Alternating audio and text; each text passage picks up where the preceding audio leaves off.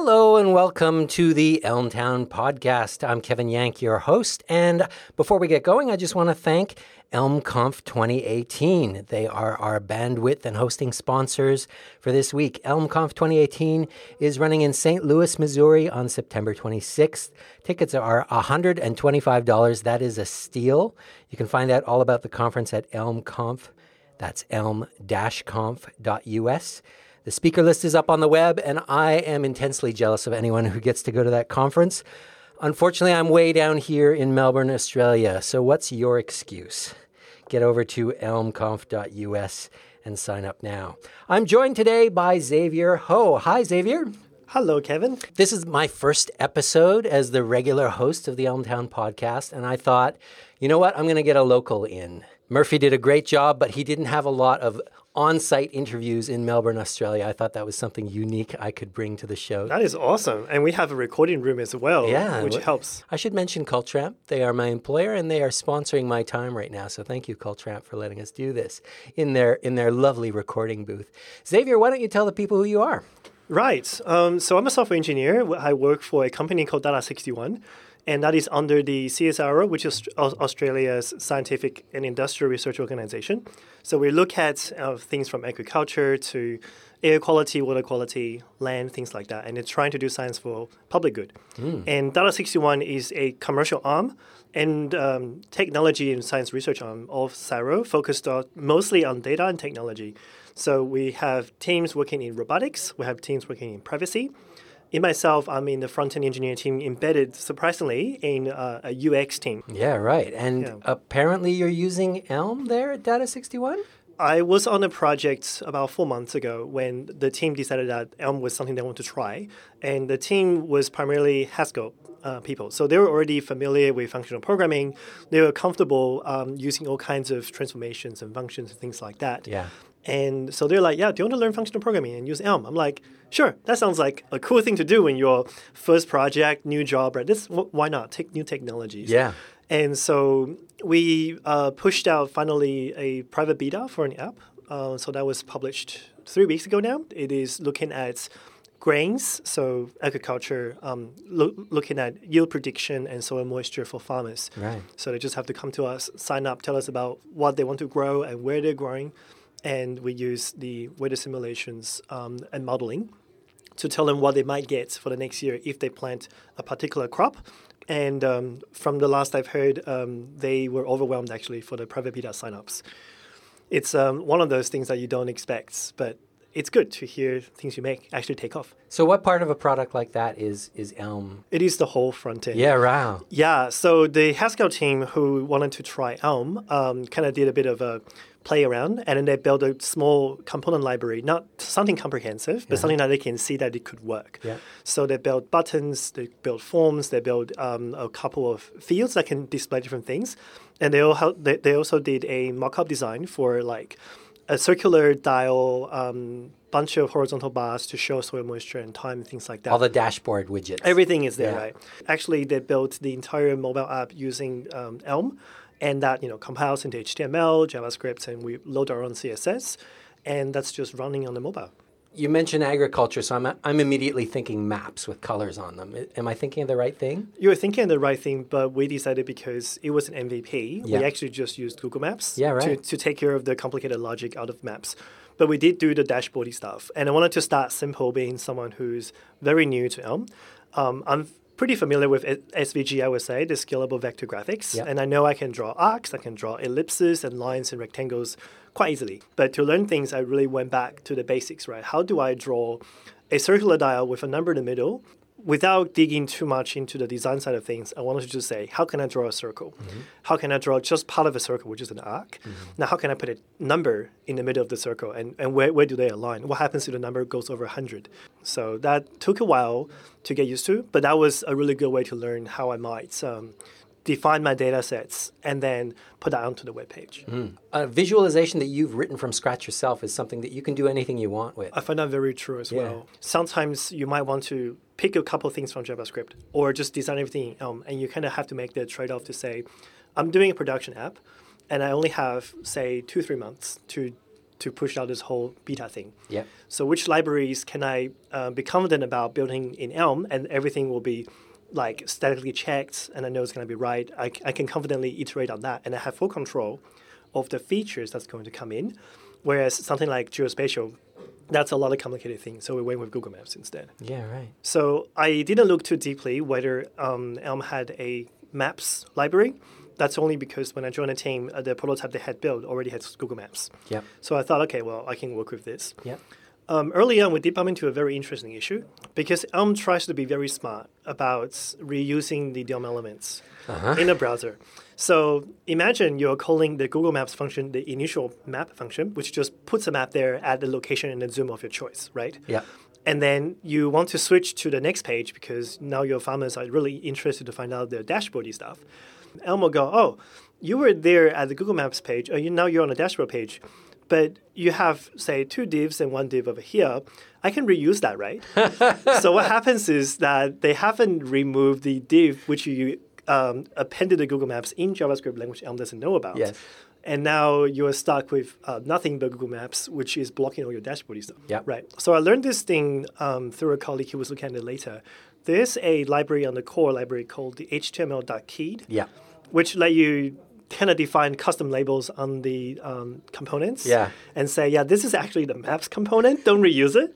And after that, it's all fine. I'm convinced that the day you learn about HTML keyed, you have a really bad day and then a really good day. Like you have this moment of despair and then someone goes, oh no, you just use HTML keyed. And you're like, wow, how did I not know that was a thing? In a way, because browser DOM elements, they don't really have types, right? So as far as Elm is concerned, they're just div tags or they're just, I don't know, image, header. So Elm would think it's the same type, and that's why it checks out. Yep. And that extra hinting information really helps Elm decide what to reuse and what not to reuse. It's kind of impressive that you can get as far as you can without having to deal with something as low level as that. You almost as never have to. Yeah. Yeah. It's only usually JavaScript when you have to use something that has side effects that comes in at random times, And if you didn't know this before, well, now you do, and we just have saved you 2 weeks of work trying to work out how to solve this.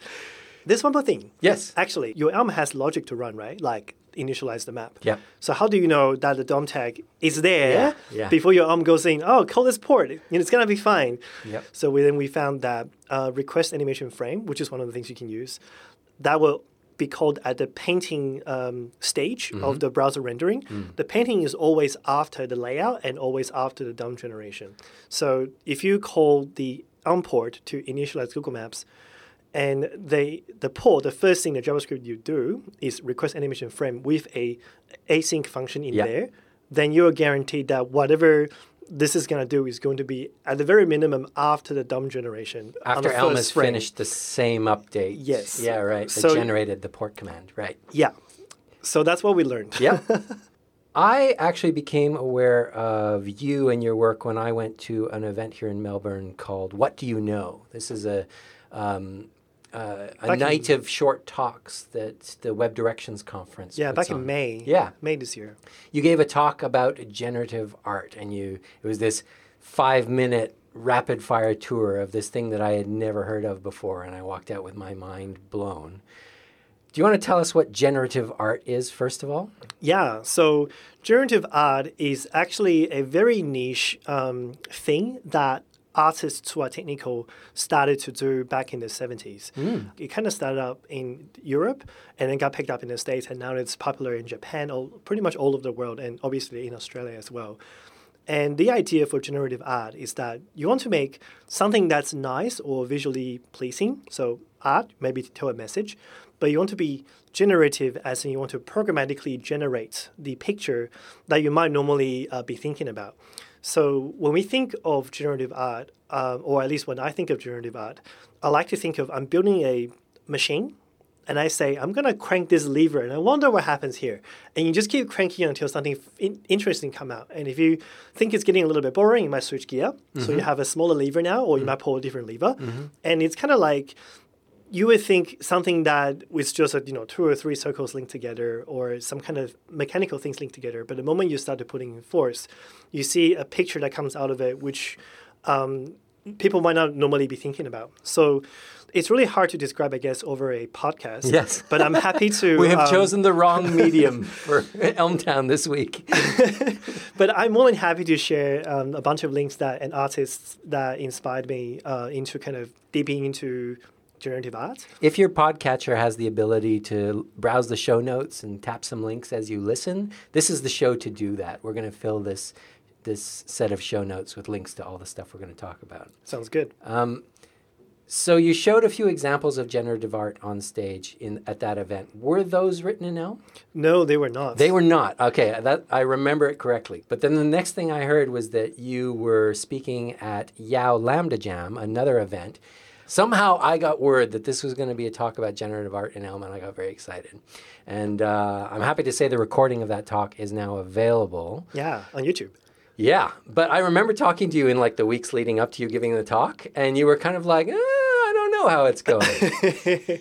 So that's the fun thing actually about generative art is that you never really expect what you get out of it. Yeah. So you might say today, I'm going to build something out of circles and lines, which sounds really simple, but then how do you put something together that's just circles and lines? Well, what do you even mean by that? Yeah. Well, what if I put a circle next to a circle next to a line? What does that come to mind? Or what if I put two circles together like a Venn diagram and then draw a line somewhere between the two circles? Yeah. What does that look like? And so if you kind of start to think about compositions of these pictures or shapes in, it could be a grid, it could be intersections between lines, and it might just be random positions, right? They give you a different picture. So that's why I never really expect, because sometimes, actually 9 out of 10, the stuff that I get out of generative art is just like, it's not something that I would sell. I wouldn't expect to see this in an art museum. Not capital A art. It is not, no. Yeah. So it takes a bit of experimentation, actually a lot of experimentation to get a picture that looks interesting and kind of piques people's interest and curiosity. So as part of the talk, I thought I might build a simple example library, or at least a gallery, I should say, that people can kind of see what generative art, or at least a few things you can do with. Right? I'm looking at it on my screen right now, and what I'm seeing here is it looks like a curtain that is made out of horizontal lines that get squigglier and squigglier as you go down the screen. So that at the top, the curtain fabric feels really flat, but by the bottom, it's gotten quite sort of wavy.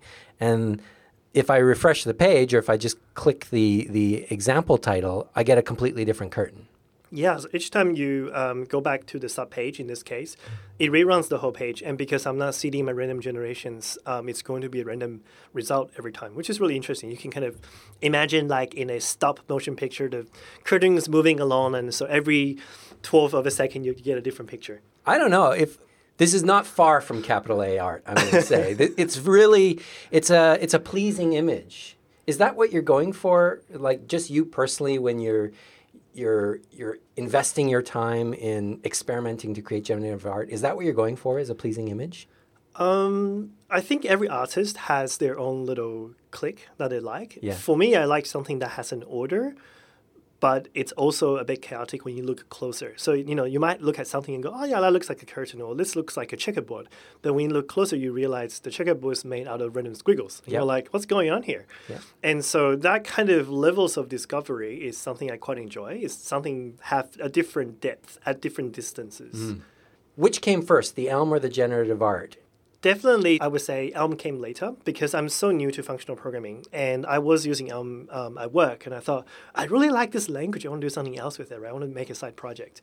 And then we heard about Lambda Jam, but I thought I want to go to a conference and learn more about functional programming in general because I wanted to just dig into it. I'm really new. So I would say a lot of the generative art stuff is me trying to learn the functional aspects and then trying to see what I can get out of it. So an example might be like, I learned a lot about random generators in Elm by doing this project. I also learned a lot about maps in this project, mapping over different data types. Yep. And that's something that I might have not done and learned if I just did it my day work and day work only. Coincidentally, the last 2 episodes ago on the Elmtown, we had Chandrika Achar on to talk with Murphy about randomness, and they went into a deep dive of the random APIs and all that sort of stuff. So I'll link to that in the show notes. If you want the details of those APIs, how you do randomness in Elm. It's all there.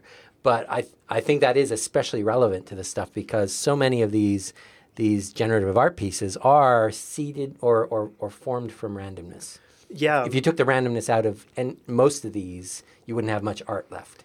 Well, it would. It just would be very orderly. Yes, right. You'd have to pick a number. Yeah, you'll have to say, give me 12. And you go, what is 12? Well, this is curtain number 12. Enjoy. That's right. It will never change, which could be a good thing in some other cases. Yeah.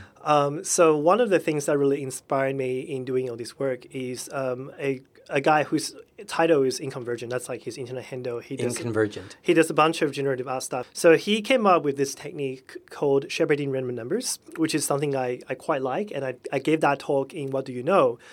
Just about shepherding random numbers. Yes. And it is the idea of how can we make order out of something that is purely random. If you can give the random domains a certain boundary, and then you can use a function that applies to this boundary that will always be satisfied in some constraint, you will start to see a pattern come out of it. So think of things like Fibonacci sequences. Yes. Think of things like squares of squares. There's a sequence once you apply a function to itself over and over again. Yep. So the idea here is not to say that the data is too random, but let's apply functions over and over again that would eventually produce some kind of order. So shepherding random numbers is the plus function. The idea is that if you take a random function that generates between negative 0.5 and positive 0.5 in floating points, and you just add each number that you get out of it into each other accumulatively, and you keep a running sum. So now you have a list from the beginning all the way to the running sum of every single random number you have ever seen before.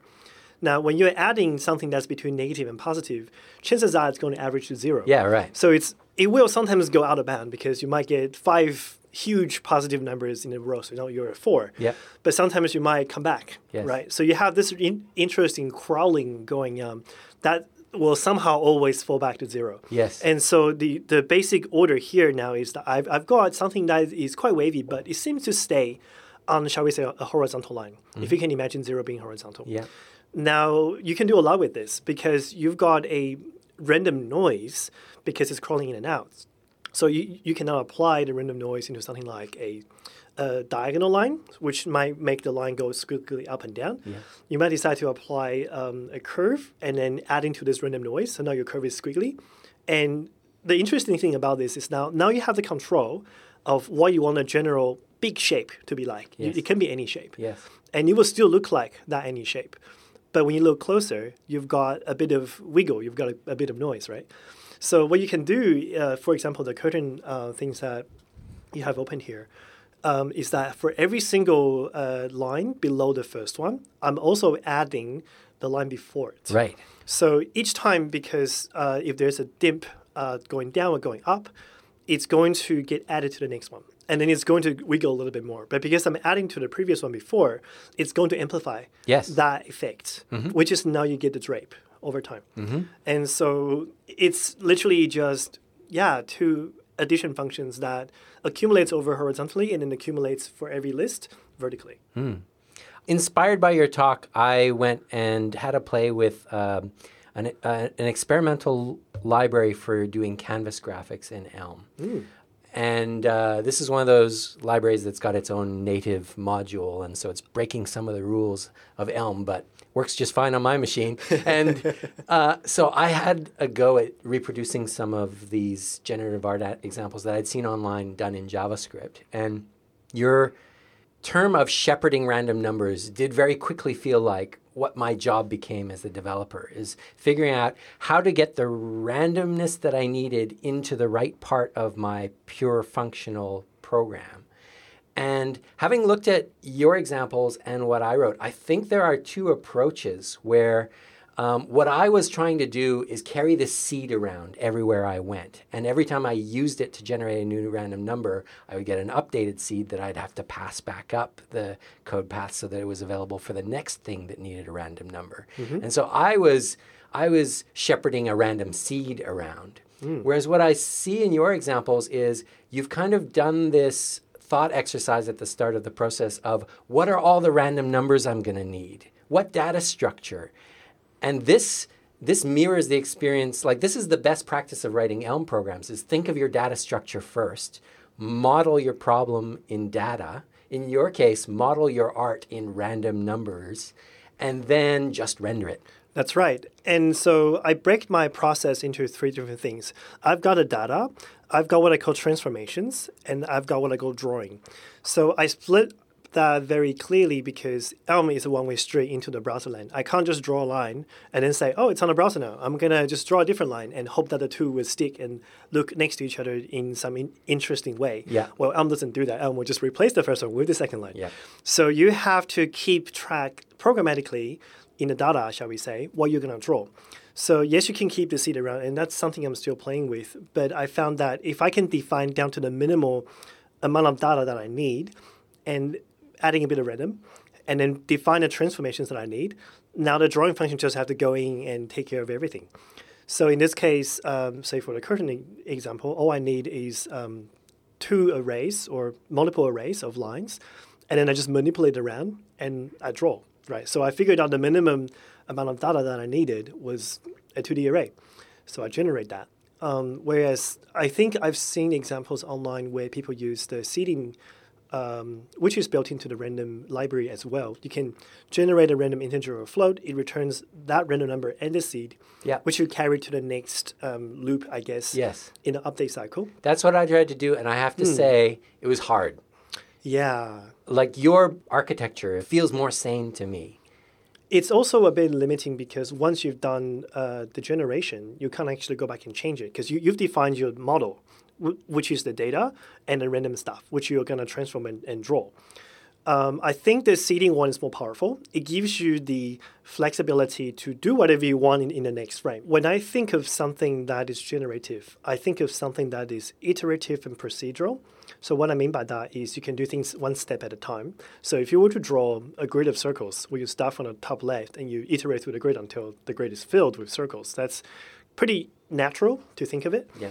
Whereas in a functional land, you need to define all the coordinates for this grid, or at least the function that will return you all the coordinates for this grid. Yes. And then you say, well, given this function, I'm going to apply a circle drawing to it. And now you're done, right? You don't have to do the iterative part. You just say, here's my function. Go for it. Yep. And when you're experimenting, it's very trial and error. And trial and error, guess what? It's an iterative process. Functional programming doesn't play with iterative as well as a multi-language can do. Yes. But the good thing about that is by the time you are done with your iterations, you have a very good structure. So it's a trade-off, but from a happiness point of view, it's a lot happier because I have less bugs. Am I constrained by the creativity in terms of what I can do? I would say that once I'm more familiar with the tools that I have available to me, I can do a lot more things. So one of the talks recently that happened in Melbourne at a conference called LevelsConf, Daisy gave another talk on what she calls creative coding, which is the umbrella term, I suppose. Okay. That covers generative art, but it also can cover live coding music. It could cover interesting and weird robots that you're making. Yeah. So she kind of gave a bunch of examples that she really liked. So I would recommend that talk. As well as I think at JSConf AU last year, Tim Holman gave a really good talk. He kind of sped through everything on the different techniques that you can do with generative art. Yep. So I will also recommend his talk as well. Inconvergent gave at least 2 talks on shepherding numbers, but the best link that I can give you is his article. He has an online ebook that's available for free with visual examples of what you can do with those numbers. And then there is also Andrew Sorensen, who I think used to be a professor or an associate professor at ANU. He may have moved on. He did a bunch of procedural live music generation in a Clojure-like language, which is very interesting. And with Clojure, you can select a function and you say, run this. And sometimes you might redefine functions. And the idea is that you're introducing change by redefining a function using the same identifier. So now the beats might change, or you might have a different music tone and things like that. And you have, your laptop is connected to a speaker. You're playing music that's being generated by this machine, and it's fascinating seeing this person programming music on stage, right? I've seen it done. And you know what? We were saying before that we'd chosen the wrong medium for the podcast today. I think if we get some live coded music on the podcast, that could work really well. That would be pretty awesome. Yes. No promises, listeners, but fingers crossed. So if the difficulty curve of shepherding random numbers to create generative art on stage at Lambda Jam as a new functional programmer wasn't high enough, I noticed you also brought a piece of hardware along with you to the talk. Yes, I bought the Axis Raw pen plotter. What are they actually used for? I assume they weren't invented for drawing curtains. That's a good question. I don't know. So I was looking quickly before coming in today to look at the history of pen plotter, and they've been around since the 60s and 70s. And they got really advanced, right? You imagine a pen holder that's on a rail or two rails. So now you have the y-axis, but the pen holder can move left and right, so you have the x-axis. And you can just move the pen up and down. So you have a basic pen plotter that just uses a pen and draws whatever coordinates you want. But back in the 70s, the Hewlett-Packard was like a huge manufacturer for computing and machinery, and they also made pen plotters that will let you have this rotating style of pens, and you can say, I want to get blue now. Yeah. So you're putting like a blue marker and a yellow marker and a red marker and a green marker, and you have 4 different colors. Even more expensive than inkjet cartridges, those pens were, I imagine. I don't know. I imagine they're just normal pens. Yeah. So in my example, I just used the Sharpie fine point. Oh, so you can use your Yeah. They're like $1.50. Okay, now I'm on board. That's right. The pen plotter is the expensive stuff. Yeah. I think back in the day, because they're a room size, right? Because you plot a basic minimum A3, and it can go bigger. So they're not something a family would just randomly buy and keep it at home, because you can't even do word processing with it. It's purely an output product. But now we've shrunk it so much. If you build it yourself, you can probably build it for around 100 to 150 from all the components you can get. The most expensive really would just be getting a piece of metal cut to size with rails, so that you can put in step motors and things like that. And the step motors themselves will also be the expense there. But if you buy it commercially off the shelf, the cheapest I've seen is $250. For Axis Raw, I think they price it at about $400 USD. Yeah, to 475. Yeah. Okay, so it's not day one generative art gear, but it's maybe day 7 once you've gone down the rabbit hole a bit. The way I think of it is, am I willing to sacrifice a PS4 for a pen plotter? That's a good way to think of it. It's about that price. Yeah, right. Okay, you know you're serious when. So did you pick up that gear especially for that talk? Or? I did. Yeah? Actually, I did. So I wanted to jump in really hard because I wanted to go to Lambda Jam. And what else to go to a conference if you can bring something into the conference? And I thought, I might submit something, but I'm a new functional programmer. I started using Elm back in March. Lambda Jam is in like July or June? Yeah. June, wasn't it? Yeah. So I was like, this is 3 months in. What do I have to offer, right? So I thought, well, my background is data visualization. I've done about a bunch of generative art stuff that I really like doing. So how about I set myself a challenge to do it in Elm? So I wasn't really thinking about it seriously until I gave a talk at What Do You Know? And that was like a 5-minute lightning talk. And I got pretty good feedback. And I thought, okay, this is actually something people will like to see on stage. So I might put this into Lambda Jam. So on that very same week, I wrote up my talk abstract in 2 paragraphs, sent it through the conference system and just left it, right? And I thought, well, I could do that too, but I wanted to make it something a bit more exciting. And I've been following people with pen plotters. So I thought, okay, maybe it's time, right? Like, even if I didn't get in, at least I have a pen plotter now. Yep. So I ordered it quite early because I thought, well, this is already May. The conference is in June. So if the pen plotter arrives in time, I can at least play with it, do some debugging, and go to the conference. Luckily, it arrived in like 5 days, which was amazing how fast things went. So I had all the time, about 3 weeks, to kind of write a simple interface, debug with it, and then send the SVGs that I've generated into the pen plotter, which brought me to another interesting point. Elm doesn't give you access to the DOM element. And also there's no functions that is in the official or unofficial packages that let you translate from HTML tag to just a string. There used to be one.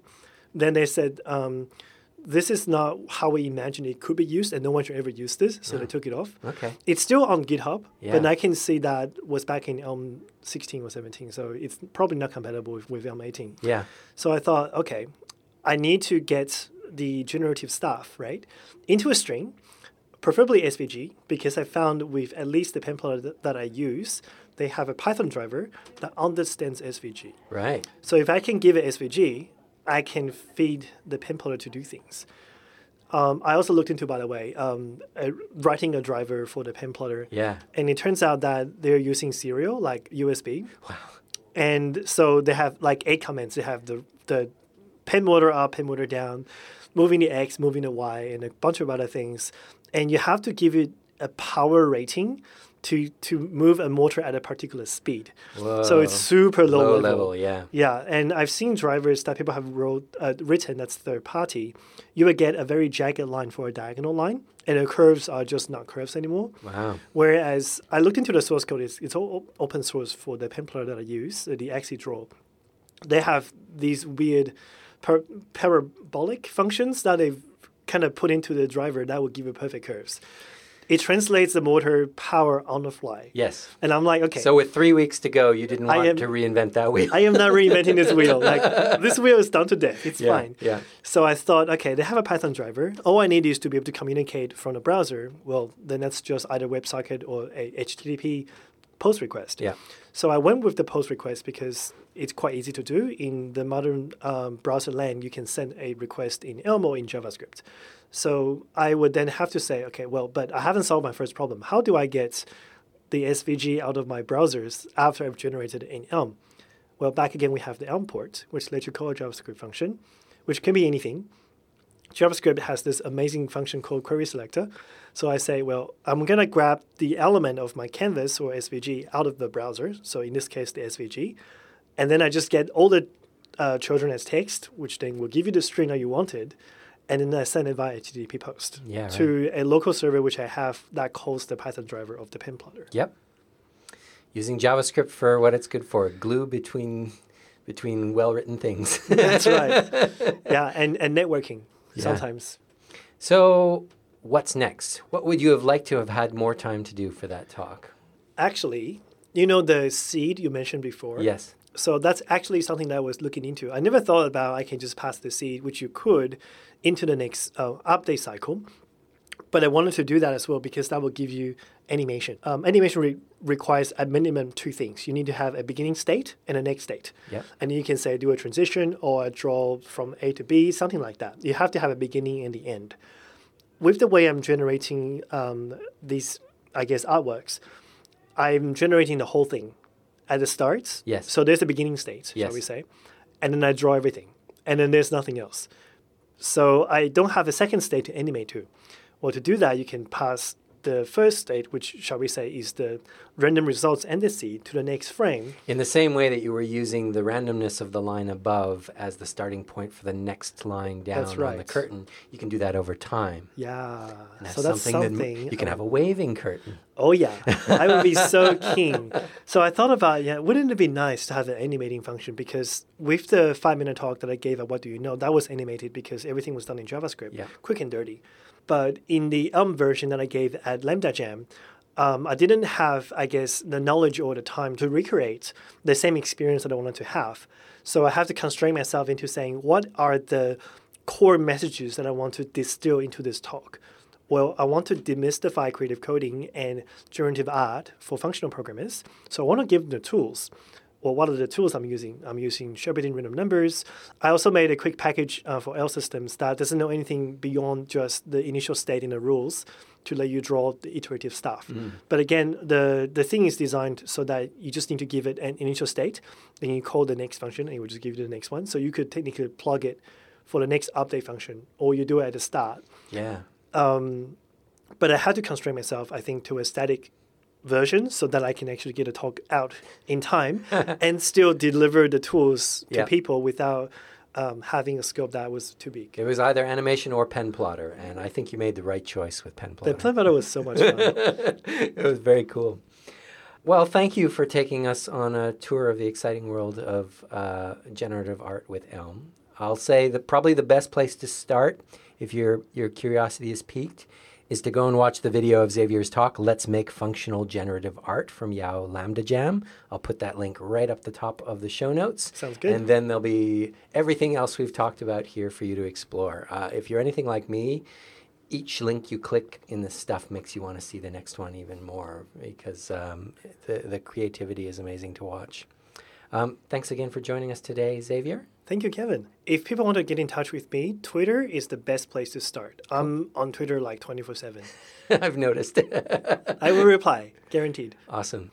I like to surround myself and I should say expose myself to new things all the time. So on Twitter, if you use Twitter, the hashtag #PlotterTwitter or generative, so #generative, are the two good places to start. I think those hashtags are also available on Instagram. People post there too.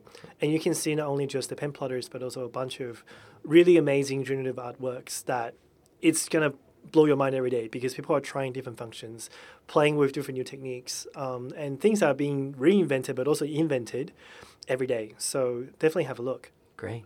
Well, thanks again for joining us in Elmtown. I'm Kevin Yank. This is Xavier Ho. Thank you. And we'll see you soon. Yay.